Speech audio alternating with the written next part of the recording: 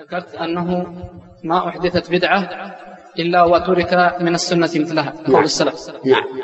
فما هي السنة المتروكة بسبب ابتداع بدعة المولد؟ نعم. السنة المتروكة هي ترك هذه البدعة، لأن السنة تكون بالترك وتكون بالفعل. فترك الرسول عليه الصلاة والسلام الشيء مع وجود سببه يكون سنة. أفهمت؟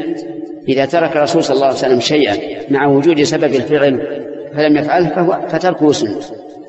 فهنا نقول أنتم لا أحدثتم بدعة وتركتم سنة، والسنة هنا ترك هذه البدعة.